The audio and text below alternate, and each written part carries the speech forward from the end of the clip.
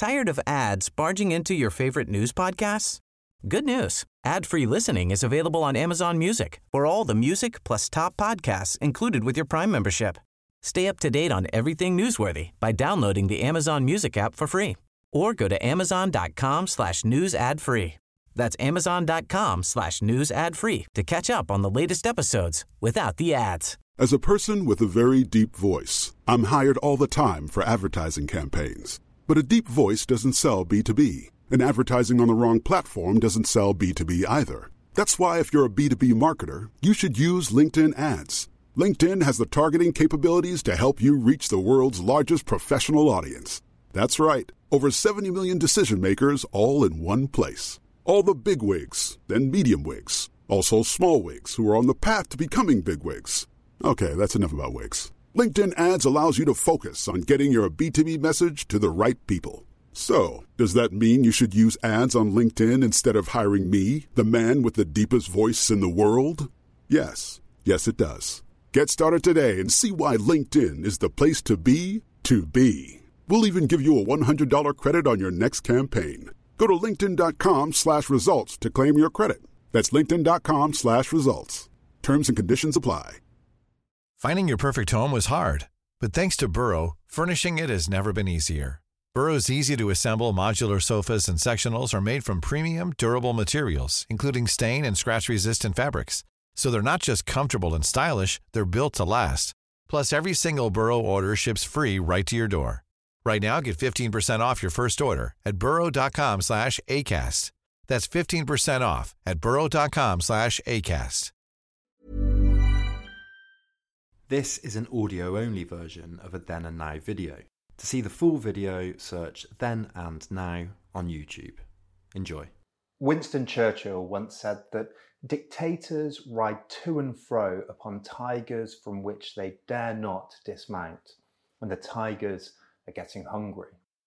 In the wake of what happened in Washington last week, I think this metaphor illustrates something deeper about the relationship between demagogues and their followers. Who are the tigers, and why are they hungry? Riots, the voice of the unheard, clearly signify some issues within a society that, if not resolved, inevitably lead to the baring of teeth. Tigers only emerge from tears in the social fabric. The more the economic, social, or cultural chasm rips open, the more untamed emotions spill out of the void, and the more likely it becomes that a demagogue can saddle up and offer a solution. Steve Bannon said that we got elected on drain the swamp, lock her up, build a wall. This was pure anger. Anger and fear is what gets people to the polls. Many ancient philosophers were skeptical of democracy because it was vulnerable to the threat of demagogues. Plato argued in the Republic that because democracy must allow freedom of speech, it was defenceless against strongmen who could make promises to the demos based on their fears and their emotions. Joseph Goebbels said that this will always remain one of the best jokes of democracy, that it gave its enemies the means by which it was destroyed. So, why is it that democracy is vulnerable to demagogues? What do demagogues offer, and how might we protect against it? Demagogues spark kindling. They appeal to the raw emotions of a primed group, stirring up feelings and offering appealing, simple solutions to what are always complicated problems. They take the hunger of the tiger and offer it rancid meat, claiming to be able to solve a problem with something simple: a lie, a wall, a conspiracy theory, a return to making something great again. Demagogues offer anything that sounds appetizing to the ears of those that haven't the time, or often, frankly, the education to think deeply about the problems we face. That's why fascists offer fantasies and conspiracies. They have the appearance of being the quickest route to a solution. Hitler thrived in the chaos of the Weimar Republic, offering an appealing solution to stalemate in the Reichstag, the German parliament. This logic of emotion latching on to simplicity always relies on a handful of tactics. Fascists, for example, appealed to a simpler, mythical and idealised past. Similarly, authoritarians are almost always anti-intellectualists who prefer action and doing over thinking and negotiation. The French fascist Pierre-Roux La Rochelle wrote that a fascist is a type of man who rejects culture. It's a man who does not believe in ideas and hence rejects doctrines. It's a man who only believes in acts and carries out these acts in line with a nebulous myth.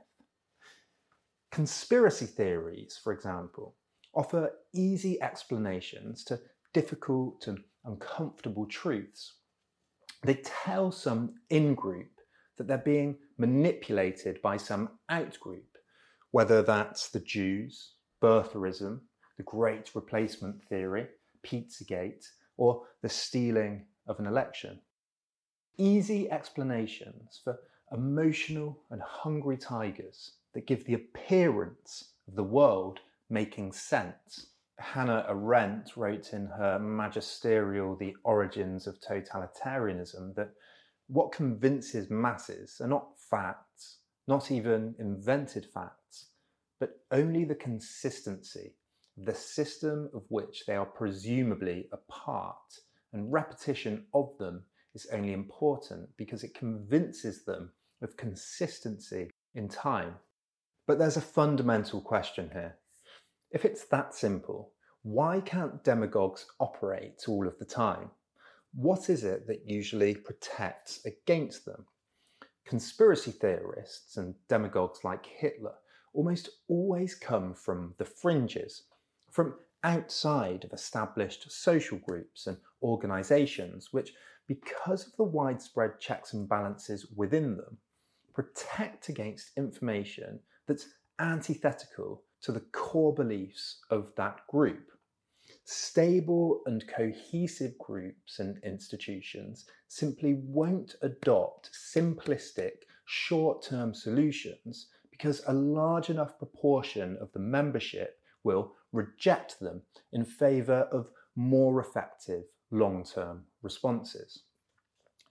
An institution or social group has many members contributing to its economy of information.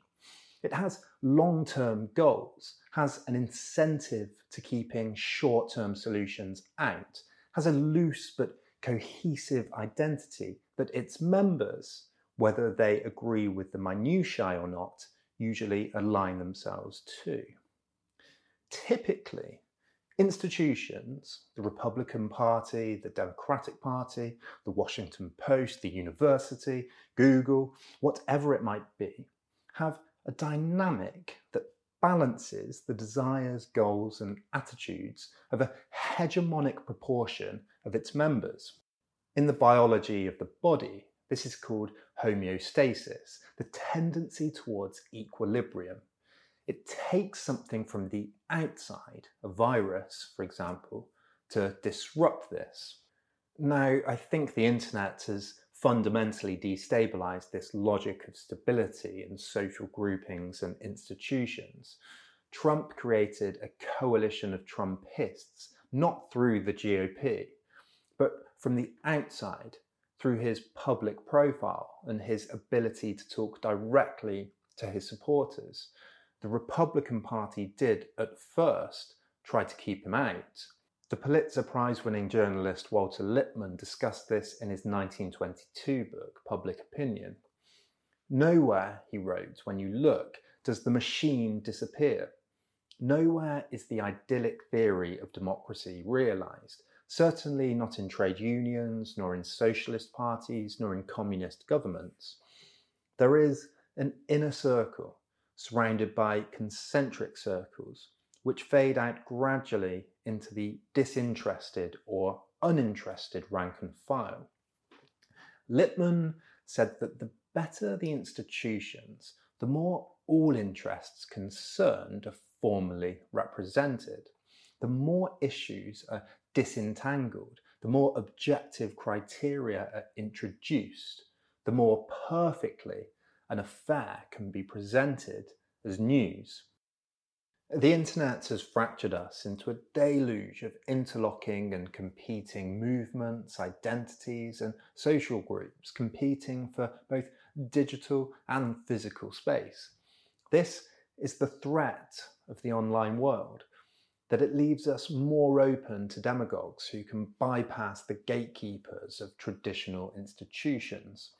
The Republican principle, wrote Alexander Hamilton in the Federalist Papers, does not require an unqualified complacence to every sudden breeze of passion, or to every transient impulse which the people may receive from the arts of men who flatter their prejudices to betray their interests.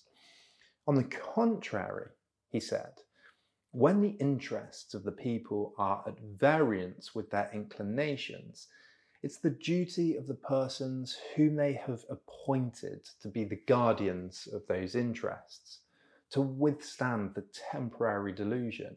Conduct of this kind has saved the people from very fatal consequences of their own mistakes. I think, to be frank, the Republican Party has clearly failed here. But if a coalition of interests cannot offer a dominant and convincing solution to the problems of the status quo, then the public sphere will fracture into an ungovernable block of competing interests. In this climate, like in Weimar Germany, demagogues will emerge on tigers. Now, an institution, a social group, or a coalition of interests does not necessarily have to be a political party. It can also simply be a consistent set of ideas, a movement, or a consensus. However, if progressives don't organise in some way around a cohesive set of beliefs that can appeal to the majority of voters, then the tigers will continue to be drawn to demagogues, short-term solutions, and conspiracy. We're at the beginning of a tumultuous moment in history. Power is shifting away from America, while the internet is continuing to upend the way we do everything. The historian Greg Grandin wrote in 2016 that Trump is a response to the decline of the American empire. When Obama was elected in 2008, Grandin wrote that the safety valve of empire closed, gummed up by the catastrophic war in Iraq, combined with the 2008 financial crisis. Because Obama came to power in the ruins of neoliberalism and neoconservatism, empire was no longer able to dilute the passions, satisfy the interests, and unify the divisions. Reactionary conservatism and fascistic authoritarianism at the extreme are always a response to moments like this, periods that are fertile soil for demagogic solutions. And I don't think what's coming in the post-Trump era will be much prettier than what we've seen so far. In short, if you think there's a problem, the collapse of the neoliberal and the neoconservative consensus on either side of the fence, increasing inequality, continuing poverty in much of the world, and alienation in the Western world, depression, etc., then you should believe in building a coalition that can offer a solution. In an article for The Atlantic, the sociologist Zeynep Tufekci points to a difference between Trump and his fellow right-wing populists around the world. Erdogan, Bolsonaro, Orban. They're all better politicians than him. Trump is good at many things: being a TV star, appealing rhetoric, rallying, social media. But being a disciplined and hard-working politician is not one of them. He doesn't even seem to want the job. In contrast, leaders like Erdogan in Turkey and Orban in Hungary win election after election. They're determined and effective politicians. Now, fast forward to 2024. What do the Republicans do? The stage is set for a more talented Trumpism. Someone without the lazy flaws, the thin skin, the outbursts, the firing of person after person. An authoritarian that actually knows what they're doing in office. But frankly, I think America is on course for a bleak few decades. A malignant type of liberty, stripped of all nuance, is so entrenched in American political life, through the Constitution, through corporate culture and special interests lobbying in Washington, that it's almost impossible to imagine American politics not descending into some type of increasing authoritarianism to preserve this liberty of the individual at some point.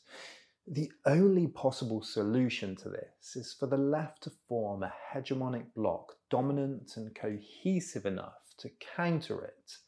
What that might be is too early to tell. But organising around a basic and coherent set of principles is fundamental to doing this and fundamental to keeping demagogues out. Infighting and moral rigidity are not. If a coherent manifesto of change isn't put forward by progressives, then the tigers will only become hungrier. Hey everyone, I feel very lucky to be able to say that I'm finally at the point where I can commit full time to making these videos. It's a great honour to be able to do that. I absolutely love doing it. I'm going to make 2 or 3 videos a month and continue to improve the quality and the research and do a few more experiments and chats and rambles in between. But it is a time-consuming job. It's a full-time job and it is just me. So unfortunately right now Patreon is still the only way that Then and Now survives. So if you get any value from these videos whatsoever, then please consider pledging $1 or $2 on Patreon. If you pledge $5 or $10 or more even, I will add your name to the credits. I will put scripts and the audio and at some point the videos out early for Patreons only. So if there's anything you'd like to see there, then please let me know. But if you can't afford that right now, then of course it's enough to just press like, subscribe, share, and remember to click that bell to be notified to new videos. Thanks so much for watching, and I'll see you next time. Botox Cosmetic, out of botulinum toxin A, FDA approved for over 20 years. So, talk to your specialist to see if Botox Cosmetic is right for you. For full prescribing information, including boxed warning, visit BotoxCosmetic.com or call 877-351-0300. Remember to ask for Botox Cosmetic by name. To see for yourself and learn more, visit BotoxCosmetic.com. That's BotoxCosmetic.com. Tired of ads barging into your favorite news podcasts? Good news. Ad-free listening is available on Amazon Music for all the music plus top podcasts included with your Prime membership. Stay up to date on everything newsworthy by downloading the Amazon Music app for free or go to amazon.com/news ad free. That's amazon.com/news ad free to catch up on the latest episodes without the ads.